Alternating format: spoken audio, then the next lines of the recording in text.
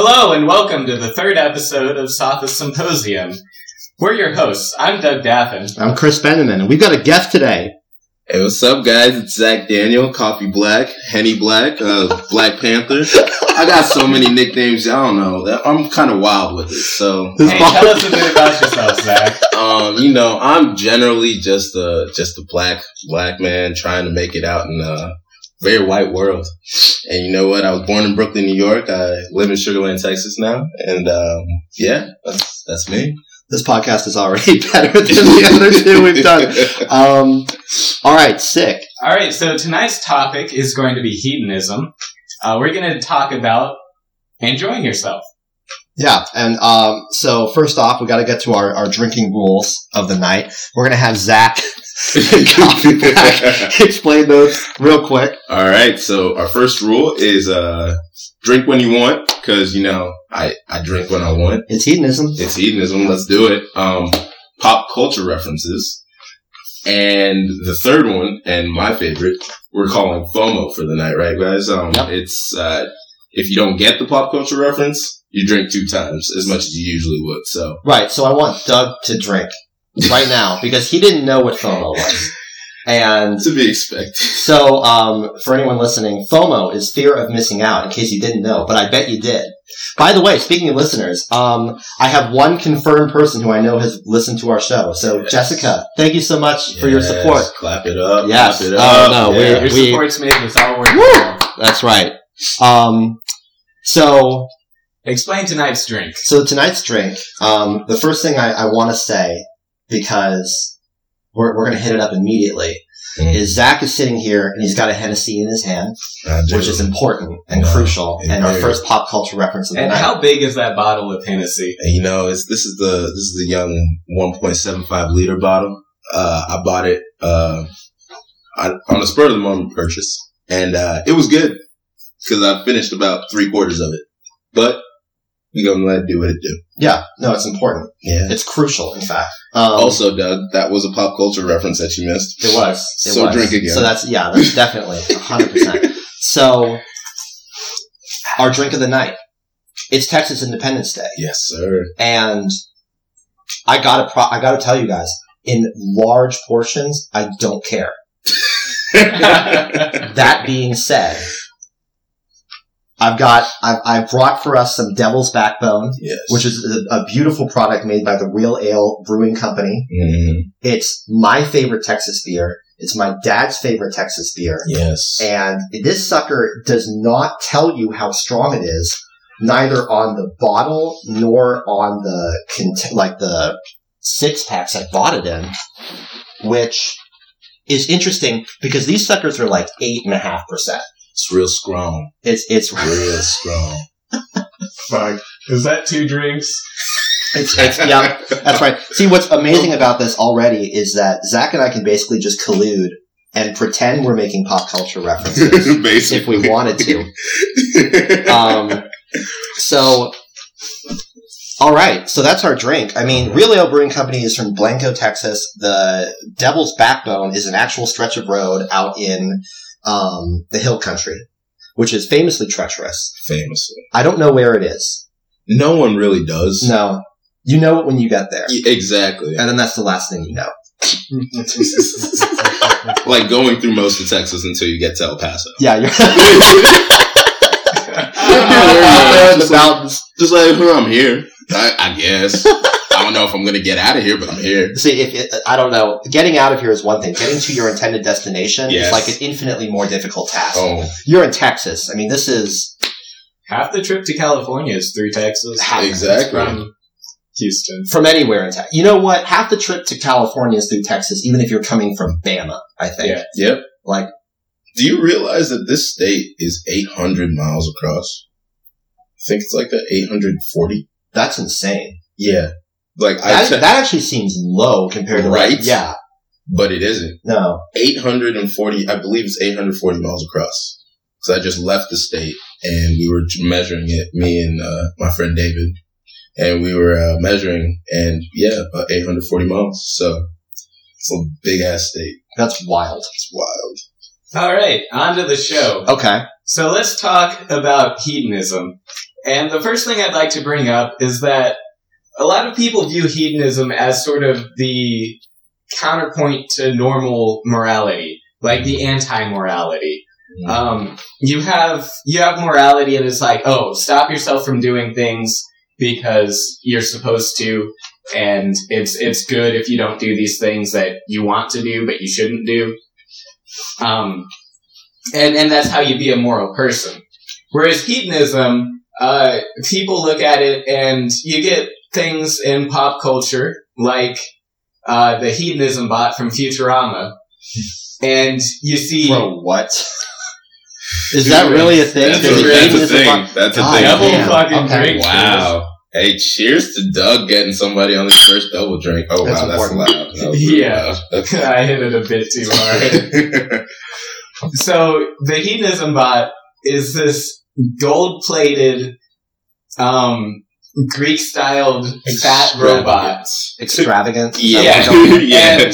And he's melded onto a reclining chair. Like, the bot is just laying about. He's only got one arm because the other one's just propping himself up. It's so perfect. And, people, he has people slather oil on him and feed him grapes, and he hosts orgies. And he's a robot, though, right? Yeah. And, okay, so he's fed grapes. It's Futurama, Chris. You need to watch the show. Okay. You need to watch the show. They eat things. They eat things. Sometimes. The robots. Yes. They also drink a lot of alcohol because it fuels their... So I'm familiar with Bender. Yes. Okay. Anyway, so that's the portrayal... So I'm familiar with Bender. Yeah, so that's the portrayal of hedonism in modern culture. It's sort of the converse of morality. Mm-hmm. But what I'd like to get into is that portrayal of hedonism is a misrepresentation of philosophical hedonism. So hedonism as a school of thought arose from one of Plato's disciples, who I forget the name, but that's not the rule tonight. No, not tonight. You would have been fucked last week. Yeah. And that philosopher declared that the goal of life should be to do pleasurable things. Because part of moral philosophy is figuring out, what are humans supposed to do? And it gets really hard. Wait, hang to on a figure second. that out. Was it Epicurus? Are you talking about Epicureanism? No, but I'll get into Epicureanism in a bit. Okay. This was a precursor. But even before Plato, even before Socrates, even before the Sophists, you see hedonism described in things like Hammurabi's Code, where it says, fill your days with pleasure, or a man ought to fill his days with pleasure, or something like that. And part of it is because it's probably the easiest answer to what should a person do. It's a consistent answer in the sense that you have things like Kant and Kant. Dude, there are so many pronunciations of that name. I have heard people assert with absolute conviction, like to the point that anybody who disagrees with them should be in prison, that the pronunciation is cunt. Yes, that's happened to me. And I've heard that from highfalutin English philosophers who should know well enough. They don't. So here's the thing.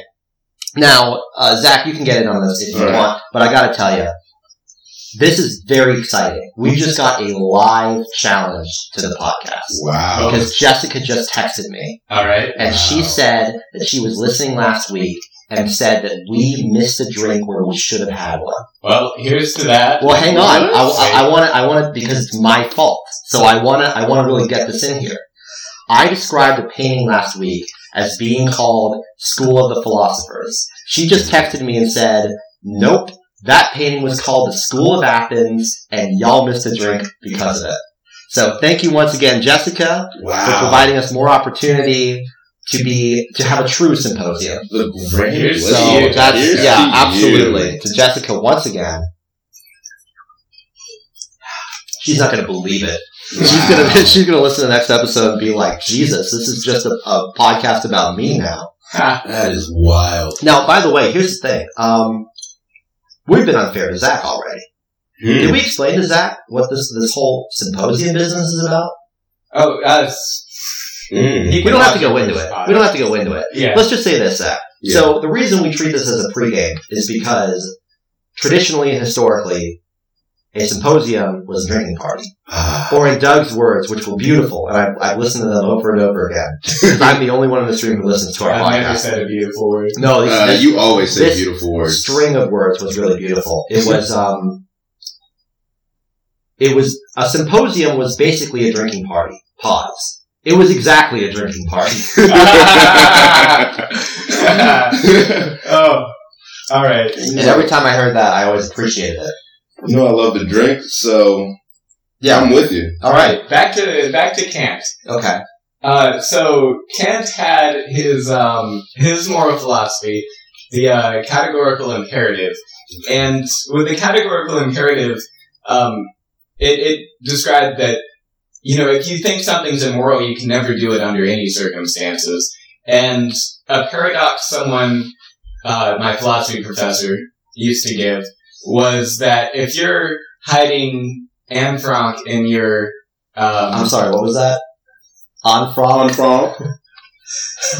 Anne Frank.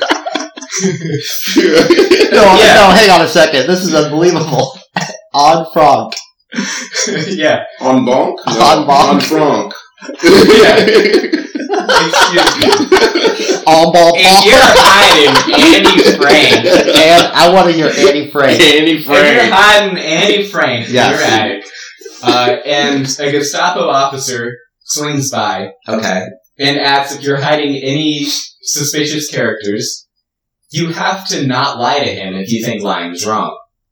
But Fair, then, at the same time, you can't betray Anne Frank.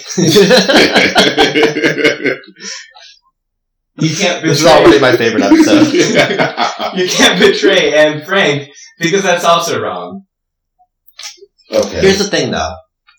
My understanding of the Kantian imperatives was always you can narrow these decisions down to a point where it's almost always acceptable. So instead of saying you can't ever lie, instead the question you ask might be, can you lie to authorities under circumstances where you firmly believe the authority's authority or power is illegitimate and that your action is actually serving the greater good? See, and that's the type of analysis I expect from a good law student.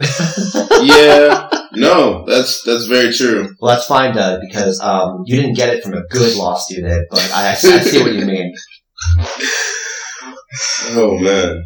But with hedonism, there is a consistency, because it's essentially do as you like. And as long as you're basically true to yourself, like, it's easy. You don't have to ask yourself, you know, is this ethical? Mm-hmm. And you just have to ask yourself, you know, will I enjoy this? And you don't even have to ask yourself, you know, is this the thing I'll enjoy the most? Because you're not seeking out the most pleasure, you're just seeking out pleasure. Well, hang on. Are there any shoulds in hedonism? Is there any you should do X? Will there just be an overarching should? Yeah. Like, it's just like, you should do this. Yeah. Because you should do it. Like, it's just well, like you have... It's not a moral philosophy without the word should. Right, but I'm interested in this should, because if it's, I 100% agree with you. There needs to be a should. Right. Otherwise, we're just analytically describing life. Yeah. So, what's the should? How do you distinguish any moral decision from any other? Well, the thing is with, it's a, you know, you should do what you would enjoy, basically. Okay. Because it's not necessarily a maximization of pleasure, right? It's just pleasure should exist. Yeah, and pleasure should exist. And here's one of the beautiful things about hedonism, is that you don't even need to tell yourself, I should do this, because you already want to do it. But what if I work to minimize my personal pleasure? Wait, do you derive pleasure from minimizing your pleasure? Okay, so the should here is whatever you do, you need to derive pleasure from it. Even if it is a systematic denial of pleasure. Well, so I guess this is a good time to bridge over into one of the alternate schools of thought for hedonism, which is, I think, Epicureanism. Okay, here we go. And this is what I want to talk about. Right. And Epicureanism is interesting because instead of saying you should do things you enjoy, it's saying you should enjoy the things you do. And you get, it's almost like a Buddhist philosophy in a sense, but I think it's more like a Confucian area. It can be both. Because wasn't it Confucianism that says even the bended, okay, hang on a second. I would be fucked last week. The bended, it's an idea that as the breeze moves through the grass, even the bending, what do they call? Of the, reeds. The bended reed offers its own form of resistance. That's Confucianism. Yeah. And I think Epicureanism is very similar. Don't be the stone, be the reed. It can be Bend both. with the wind. Mm-hmm. One of the interesting things I read about Epicureanism was that Epicurus, in seeking pleasure, he didn't go out and host lavish parties or try to have the finest meats, but he kind of led a form of stoicism. And you would think, stoicism is the complete opposite of hedonism. That's exactly what I would think. But the way he explained it, well, the way I'll explain it based off of how he explained it, was that, you know how at one point you listen to really good music and suddenly, just random music doesn't cut it for you anymore because you kind of realize it's shit? Yep. That's me all day. Or I guess we kind of have to we have to narrow this question a little bit. If you have a really good steak, suddenly you can't have, Dinty Moore Salisbury steak. Suddenly you no longer derive pleasure from it. Once you get Kobe beef, you can't really go back to the regular old T-bone steak. Yeah. You've got that good marbling. You've got that good taste. So how does this make it like stoicism? Well, what Epicurus thought is that you need to preserve the liking bad steak, basically. So it's if you have the best steak in the world, suddenly you're not really going to enjoy every other steak because you're going to realize that this steak isn't very good. So was he deriving pleasure from knowing there was something better or just enjoying what he had? Well, yeah, it's enjoying what you have. Okay. And it's if you suddenly have a taste of something better, it's much harder to enjoy what you have. Okay. You're familiar with the famous poem Carpe Diem? No. Holy shit. You're not familiar with Carpe Diem? But I'm gonna seize a drink. Okay. Wow, I think we should drink for that. Oh shit! The sound on that one we're gonna blow out the audio many times. My feed over here is all over. Can you pass me the bottle opener? Oh, absolutely. We've got several. I guess yeah. You got it. Okay, so basically, Carpe Diem. Y'all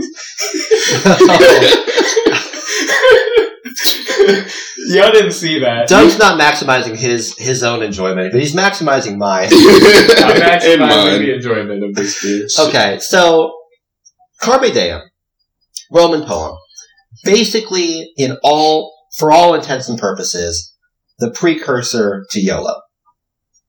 Oh, drink 100%.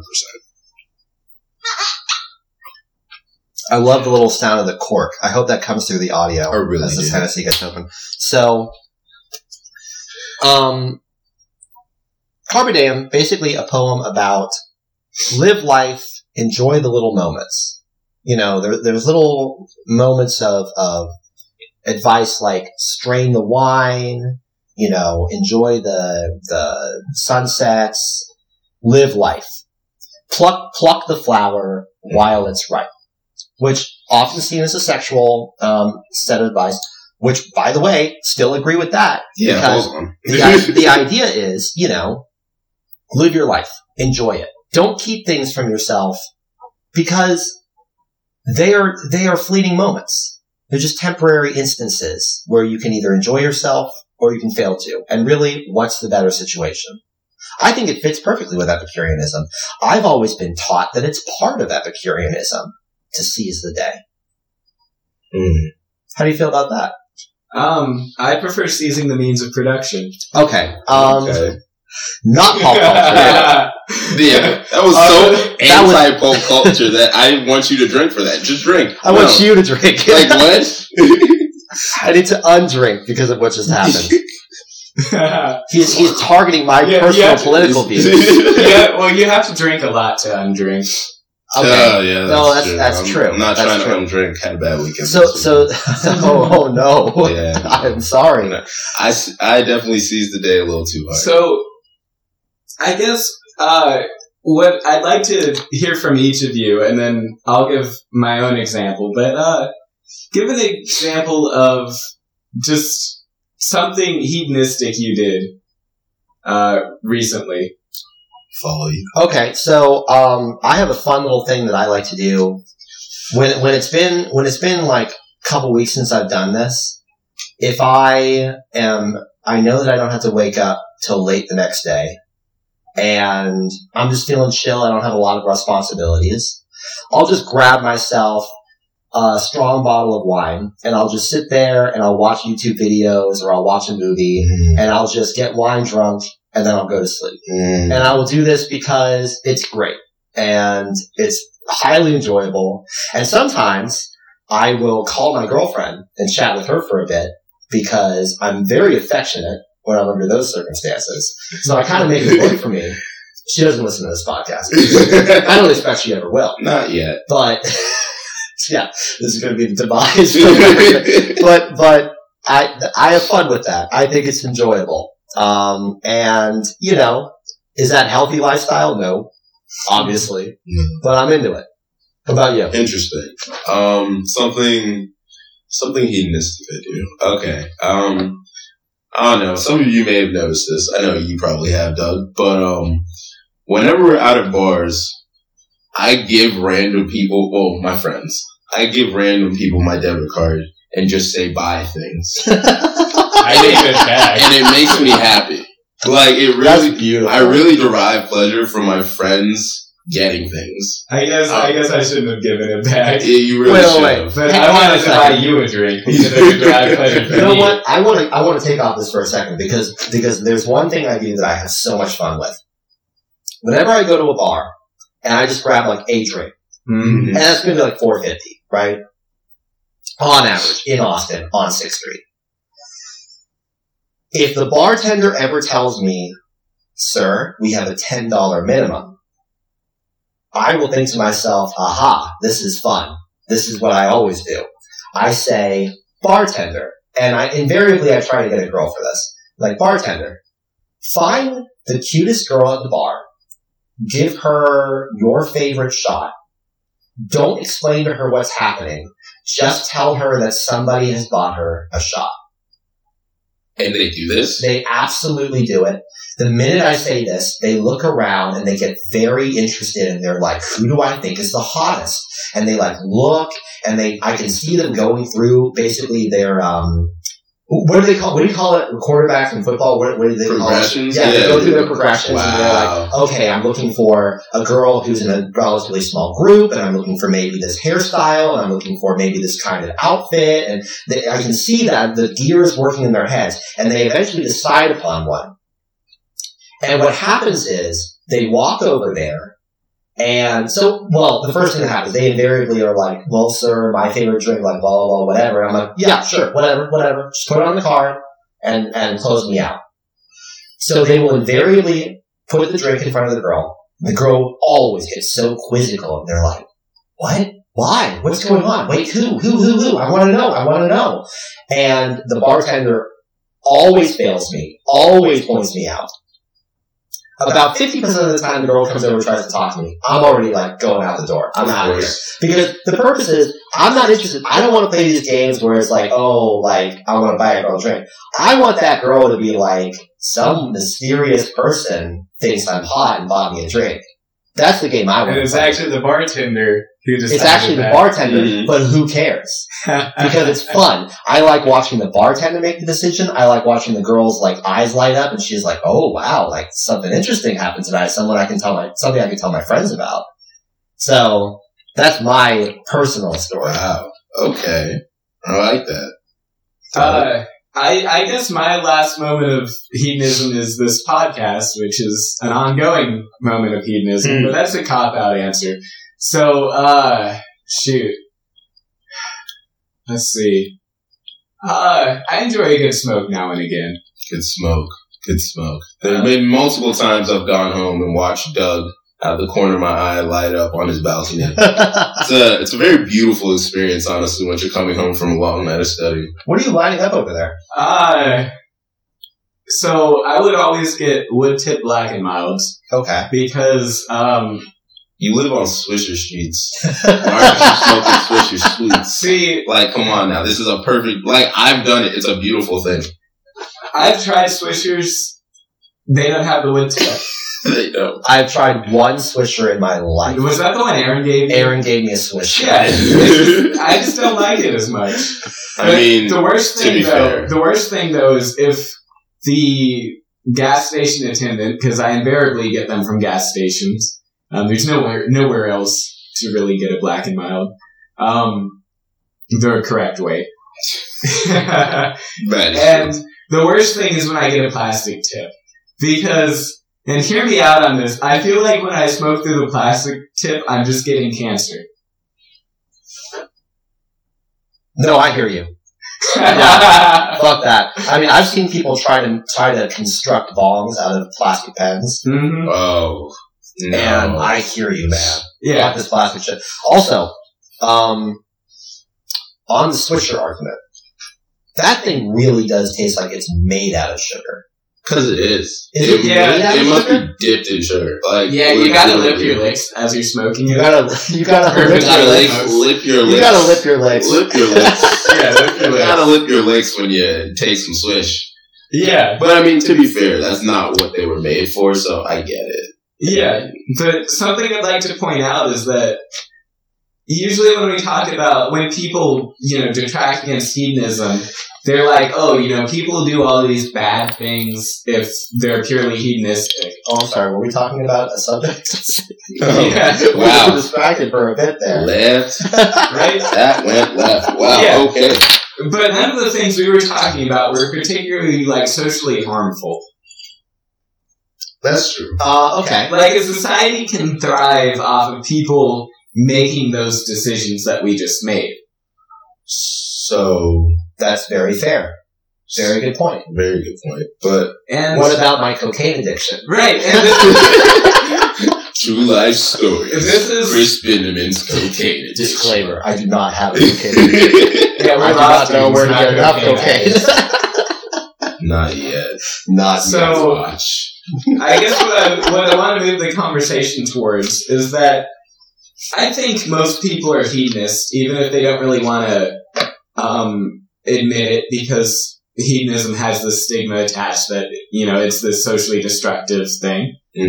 But I think most people tend to do what drives them pleasure. And maybe, they get it from working at a soup kitchen or, or making friends or giving their friends a debit card so they can buy a round of drinks. But, most people tend to do things that give them pleasure.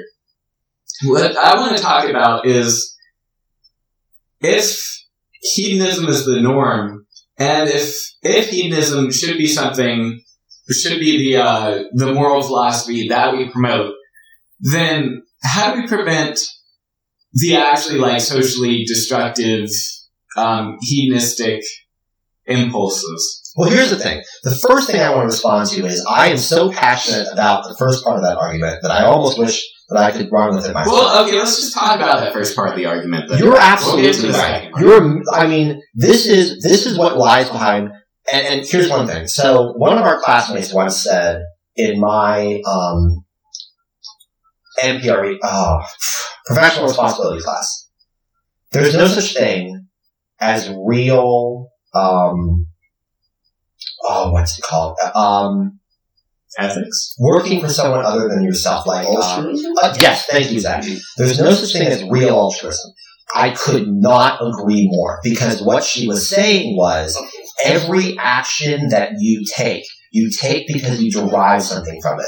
If somebody gave to charity, even though they hated charity cases, they hate charity as a concept, they think it's a waste of their money, what is that person doing? And if you can find me one, I applaud you. But almost everyone else is saying, I believe in charity, I think I'm a better person because I give to charity. I feel a rush of positivity and dopamine because I give to charity. Mm-hmm. There is no such thing as real altruism. There's no such thing as real hardline, morality at the exclusion of personal benefit. People do things because they like to, they want to, and when they don't do it, they feel bad about themselves. That is the core of morality. So, Doug, you are so right. Yeah, and as an example, about a month ago, I was going to a flag football game, and I was walking down the street, and I saw a debit card just lying in the middle of the street. And I noticed it, I walked past it, I crossed the street, and then I turned around and decided to pick it up and give it to UT Police.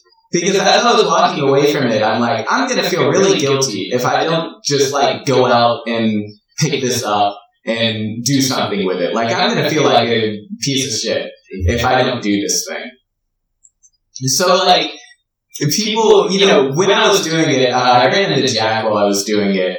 And, I told him, okay, I just, because he was crossing the street, and I'm like, hey, I just saw this, we're gonna pick it up and turn it in, and he helped me because I didn't know where UT Police campus. Yeah, they don't care about us on the law school stuff. Yeah, I get it. By the way, so because they're now we down have a guest who is also a law student with us. I don't think we ever clarified that. Oh, yes. I actually do go to law school, which may shock many of you due to the fact that I have so many ridiculous nicknames, but yes, I go to law school as well. With us, in fact. Yes, specifically. So, we are mentioning a lot of names. Yeah. Names that we know. They're law students. With us. And I imagine we'll clarify otherwise. Yeah, Jack might be a guest in the future. That would be nice. I hope so. He's interesting. We would disagree a lot. And I think we would. A good podcast. Although at this point, I think that we need to have Zach here all the time.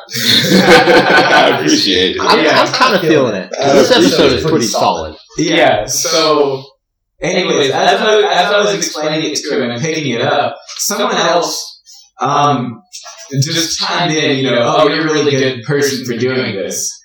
But it's like I didn't necessarily do it because I wanted to be a good person. I just didn't want to feel guilty about it. That's the honest truth. And here's what I want to mention is that, altruism, I don't think should be, it's lauded because you're a good person if you're altruistic, but I think it should continue to be lauded even if you're being altruistic in the sense that Chris is pointing out, and that you like helping other people out because it makes you feel good. You're right. Mm-hmm.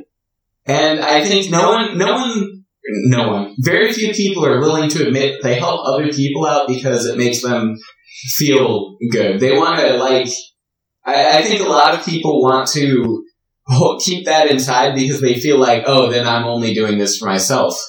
But you can do it for both. Yourself and for the other people. Well, what if you don't need to? What if, and this is really what it comes down to for me. You're right. And the reason you're right is that people inherently value their actions based on how much it serves them versus how much it serves someone else. But what if it isn't about that? What if real morality is saying how much the valuation of how much it matters to someone else factors into your own personal valuation? such that if I say I give to charity because I love to, versus I I buy weed with the same money because I love to. Mm-hmm. What if the difference between those two is that we're going to say to the person who loves to give to charity, damn, your hedonism is a lot nicer than that guy's hedonism. I mean, I think someone could say that, but I'd like to hear what Zach thinks about that, actually. Honestly, you two were blowing me away for a second. So I was just in my own world. But honestly, I believe that I was thinking about it in the sense of, let's say, maybe I'm going to make a pop culture reference, right? But let's say Kanye West makes music for his own good. For Kanye West. For Kanye West and Kanye West's posterity. But, sorry, I need a drink. But we, as the listeners in a commercialistic society, are the beneficiaries of him making music. We enjoy what the art he's producing for us. So does it make it wrong that he's making the music, or does it make it like he's making the music for himself, so he's getting that pleasure out of it? Or is him doing that for himself an altruistic action because the result of it is us getting to enjoy his music?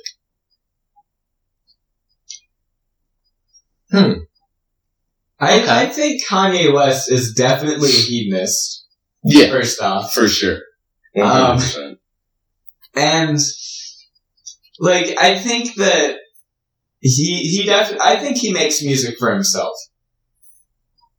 But, I mean, if we enjoy it, then, let's see, does that make it altruistic? Because he's not, I don't think he's particularly doing it, like, he's not making these songs so that, he's making the songs, I think, to bolster his own ego. And at least that's the impression I get from him. Well, he's the voice of the generation. Yeah. That's something someone trying to bolster their ego would say. Fair. But I would say that, like, earlier Kanye West wasn't as full of himself as he is now, obviously. But he still believed he was. Now, this is, can we divide it up to, like, before or after Amazing? This is pre-Amazing. Yeah, because I think once Amazing comes out, there's no argument that Kanye West isn't full of himself. Pre-Amazing. And then we can talk about polos and backpacks. Yes, we can talk about. God, you just hit him with two. I had 3 Kanye West. Like, god dang, man. Like, yeah. Mr. West. Wow. So yeah, we can talk about. For Doug's sake, we'll go pre-Amazing, post-Amazing Kanye West. Fair. Yeah. Pre-Amazing Kanye West. Was he doing music for being self-serving? Chris, I would like your input on that. Do you believe that pre-Amazing Kanye West was doing music to serve himself? I'm trying to think about interviews done with Kanye in that period. And I'm thinking about that. Was it MTV that had that basement show? Yeah. Yeah. MTV Raps or something? That's right. Yeah. And, which, by the way, I still think is his greatest freestyle of all time, was done on that show. I would agree heavily, yes. That was incredible. And he was literally wearing polo and backpack in that. So, but in any... You just got hit with like 3. I'm sorry. Yeah. I'm sorry. Let's deal with that for a minute. I'm sorry, but...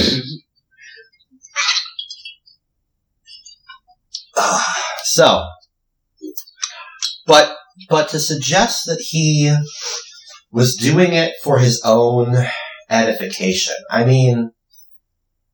That's a good way to put it. Was he doing it for his own edification? Well, what is hip-hop? Like, at a certain point, there's something so much more... How much is there really a contribution to the culture in hip-hop as against, I'm getting mine?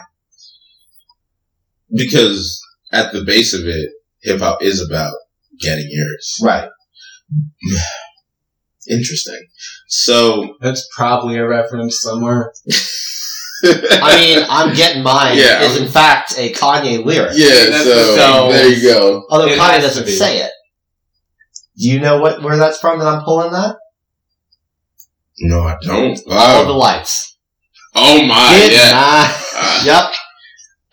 We gotta let these know. Yep. Okay. That's right. That is post-amazing Kanye West. That is just amazing. Just for you. Even though that is my favorite album of all time. Beautiful, dark, twisted nightmare. Fantasy. Yeah. Damn. That's a one for you. That's a failure for me. That's Absolutely. one for you. But yes. At the base of hip-hop, I guess there's this mentality of being a struggle artist, and you have to rap to get out of the struggle. So that's inherently getting yours. Okay, so yeah, that's how Eminem wins Green Mile, right? You know. Yep, you're right. That guy's name is Clarence. He goes to a private school. That's a private school. Yeah, he goes to Cranbrook. That's a private school. And Clarence's parents have a real happy marriage. Yeah, man. I love that that's character assassination. Oh, man. Being like, y'all, your parents are together. Mm-hmm. Okay. Okay. These are beautiful things, aren't These they? are fantastic. Yeah, so... I might crack one up. Okay. Have either of you ever seen the Key and Peele sketch? Oh, God damn. This is getting rough. The Struggle. Yes, of course. Yeah. The Struggle. Do you remember what the other rapper was named? No. It was basically a Lil Wayne stand-in. Is what it was. And... You've watched Key and Peele videos, correct? Oh, yeah, okay. Absolutely. They're fantastic. So both of y'all are going to have to double drink. I'll take one drink for this one. Let me pop open the beer. Please do. Thank you, sir. I got enough for each of us to have 4, so... Well, yeah, you'll have more than 4. You're going to have more than 4 of those? So, okay. No, you're going to have more than 4. Yeah, fair. So... And this is, I'm not just saying this because it's a pop culture reference. It really is interesting because Key and Peele, I think all of us can agree, are solid commentators on culture. Side note, you have to see Get Out. We really do. We really do. We really do. This movie looks phenomenal. I've gotten nothing but rave reviews from except one guy. Did you see the one guy who actually gave it a spoiled on Rotten Tomatoes? Hey, man, there's always one guy. There's always one guy. 9 out of 10 dentists, man. 9 out of 10 dentists. I love the way, you know those commercials where it's like 9 out of 10 dentists and they always show the representation. It's like the 10th dentist, like, got knocked out by something or, like, fell apart. Right? Yeah. Like, it's just like, yeah, we didn't accept his recommendation, so he's dead now. Which is borderline, like, lying to the consumer. I don't know how that's okay to say. Anyway, so, also, I watched Keanu, man. Like, I thought that movie was Keanu great. was phenomenal. It was a great movie. It was actually phenomenal. I was expecting it to be hot garbage. And it was great. It was solid. Okay, so, The Struggle versus whatever. Mm-hmm. So you got basically 2 paradigms of rappers. It's The Struggle, whose flow is all about, like, you know, socioeconomic crisis and racial disparities in terms of social services provided and opportunities available. And he's clearly like making a music video where he's about like, I'm here for the mothers and the children. I'm here for the culture and the neighborhoods. And then whatever his name is, the stand-in basically for Lil Wayne. No offense to Lil Wayne, but clearly a stand-in for Lil Wayne. Hey, man. Like, shows up and is doing the whole thing like... Drugs, lean, drugs. He's like... take old biddies from a bunch of different cities, like... Yeah. And the whole time, The Struggle is like... What? Like, he's looking at this guy, he's like, what is going on? And what's interesting is that I think that's a solid commentary on what is the culture of hip-hop. Because you do have this extreme dichotomy between the people who are, like, taking their fame as a vehicle to move forward a perspective, maybe even an argument. And those who are taking it as an opportunity to drop fire raps and get money. Exactly. Get money and get women of the illicit variety. And I don't know where to put Kanye. I don't know, because sometimes it seems like he's motivated by something greater than himself, but he thinks of himself as a fantastic vehicle. And sometimes it seems like the argument is the vehicle and all he cares about is himself. It's very hard for me to say. And that's why I keep making jokes about, you ain't got the answers, Sway, because that interview was such a huge, line-straddling moment. Because, of course, he's talking over and over again about, like, I am a creator, I'm an artist, I'm a person with creative ideas. And those should be respected. And these, these industries, these corporate empires, these fashion houses, they're not respecting what art. No. These presidents don't care about black people. Race, but here's the thing. Bring it back to that, yes. Race is a massive part of it. Yeah. And it's a massive part of his argument, and it is crucial. But it's a massive part of hip-hop, honestly. It is. It absolutely is. But that's it, right? The culture. Mm-hmm. And the problem is that while Kanye says all the right words, there's something that seems wrong with his motives. The thing about Kanye is that at the end of the day, he is Kanye, and his persona is always going to be braggadocious. It's always going to be a step further than what any human... Kanye is living a life that most people would like to live. In his words and his actions and everything that he does from day one. And that is hedonism. Yeah, at its finest. And to move on to the final thing I'd like to discuss. Well, hang on, because of time. We're about 10 minutes from. Yeah. So which is the perfect. Okay. Just making sure we're not saying final thoughts. Right. The final thing I'd like to discuss. Okay. To move the conversation from Kanye West is, we have to acknowledge the elephant in the room, which is that some people have... I take umbrage to that statement. Yeah, there isn't actually... I don't appreciate what you're saying. There isn't actually an elephant in the room. But... Shut up. Hey. Gang shaper. Which is that some people have, as 50 Shades of Grey would put it, unconventional desires. Wow. Wow. Oh, I'm so angry with you right now. I'm angry that I thought of it. The thing is, I didn't know that.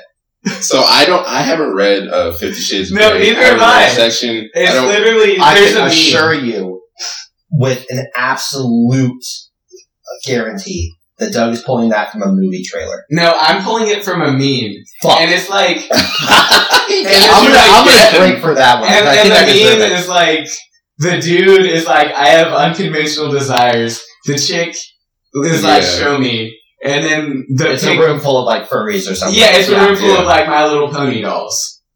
And that's the meme I'm pulling that line from. Yeah. Because it's a children's show. Yeah. That's so bad. And that's the meme I'm pulling it from. Yeah. Anyways, but some people have unconventional desires. You have the Charles Mansons.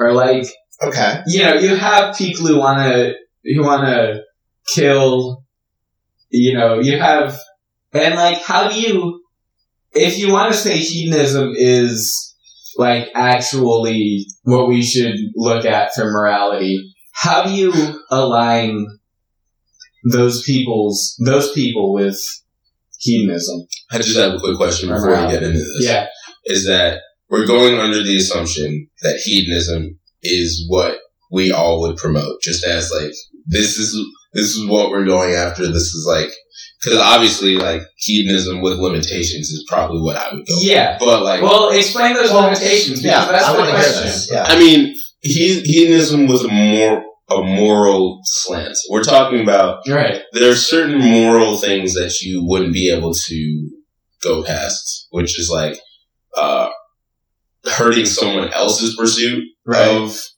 of just hedonistic nature. Us law students call that externalities. Exactly. So I call it your ability to swing your elbows ends with another man's nose begins.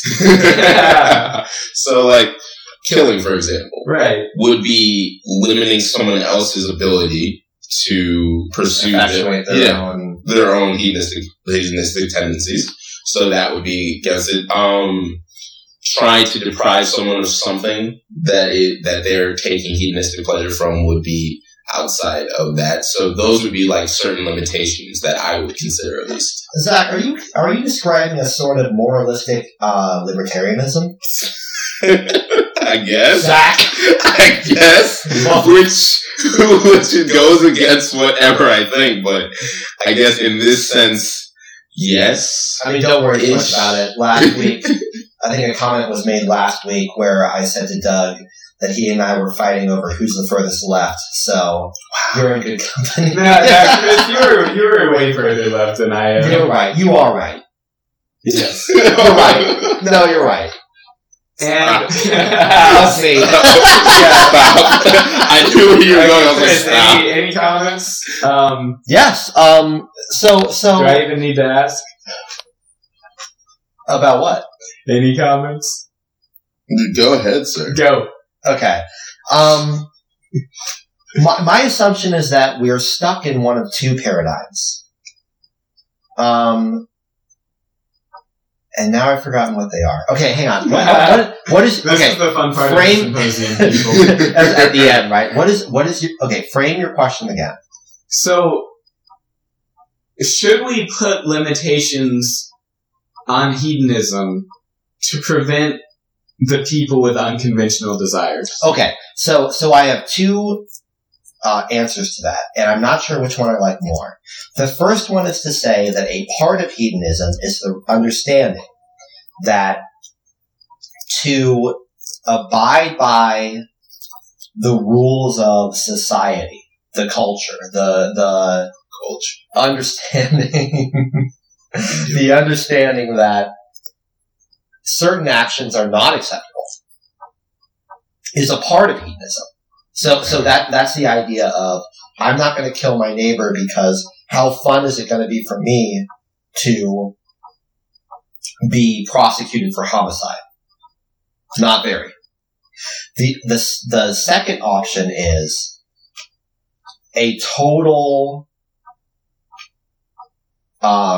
let's just do whatever feels good and let the consequences play out as they may.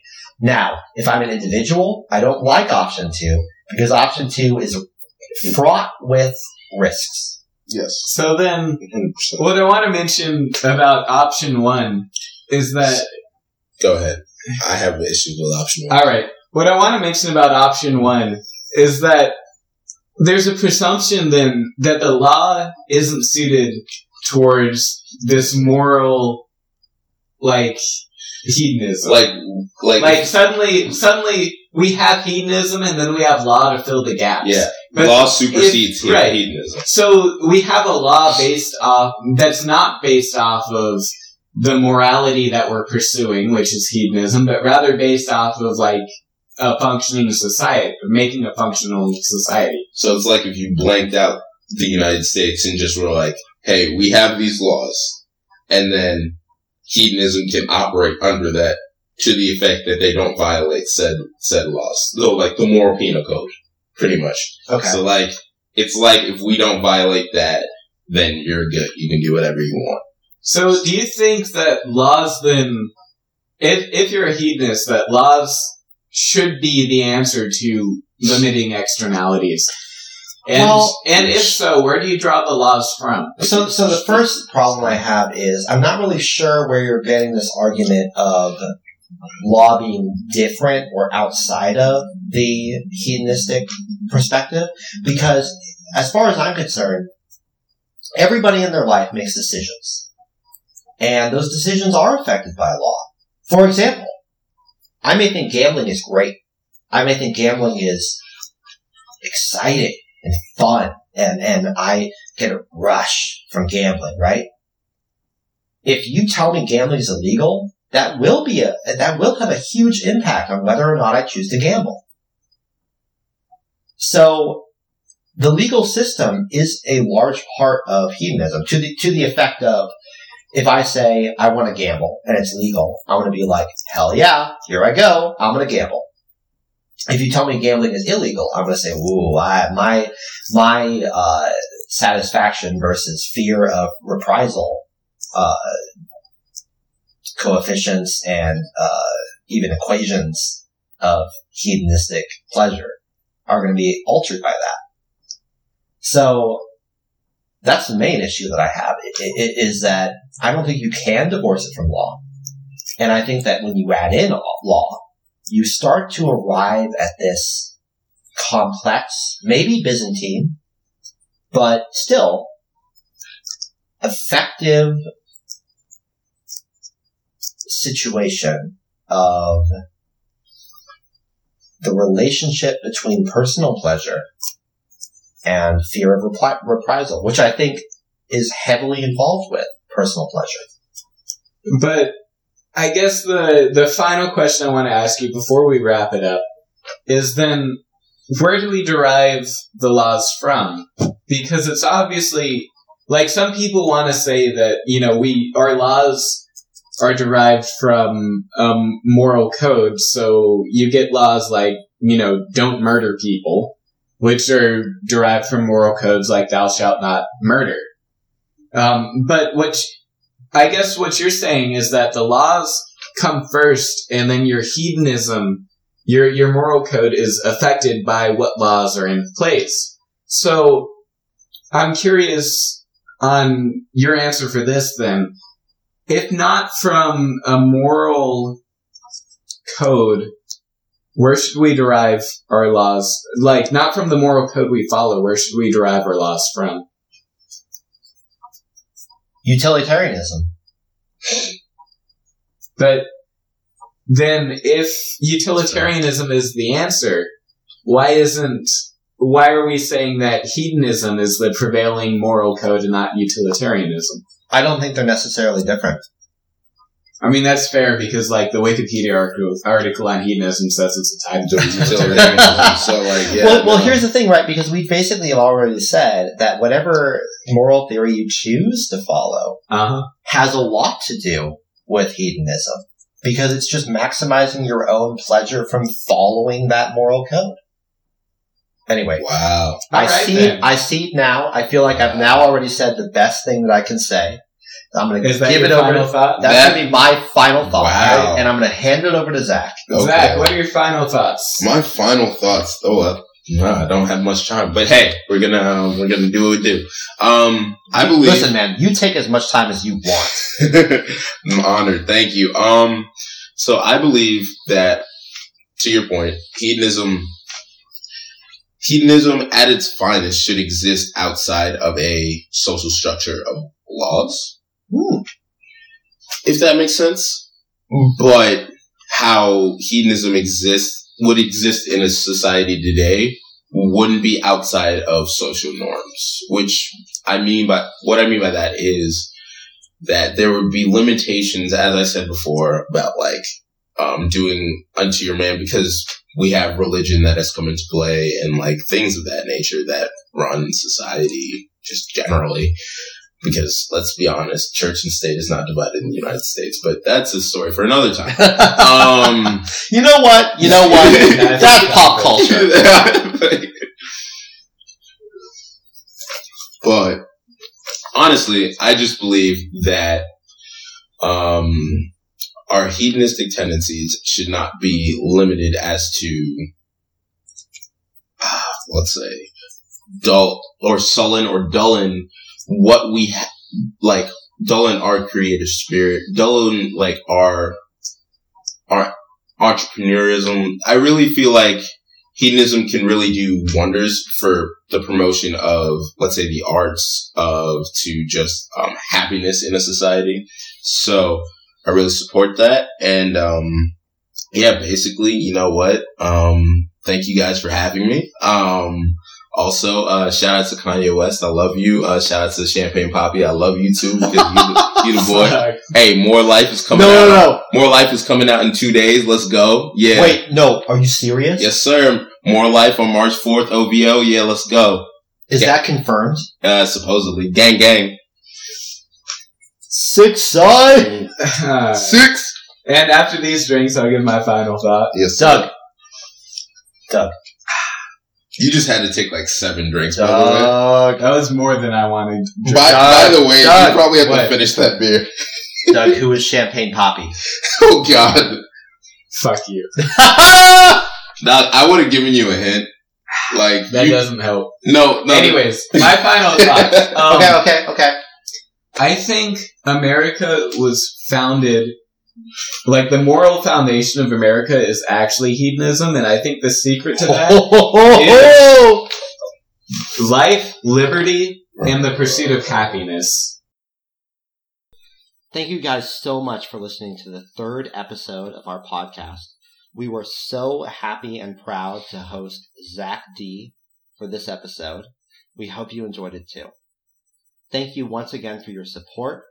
And although once again, this is another episode where thoughts go unfinished, we still think that delivering these thoughts to you will continue to, let's say, entice you to think about them, consider them, and chew on them in your own time.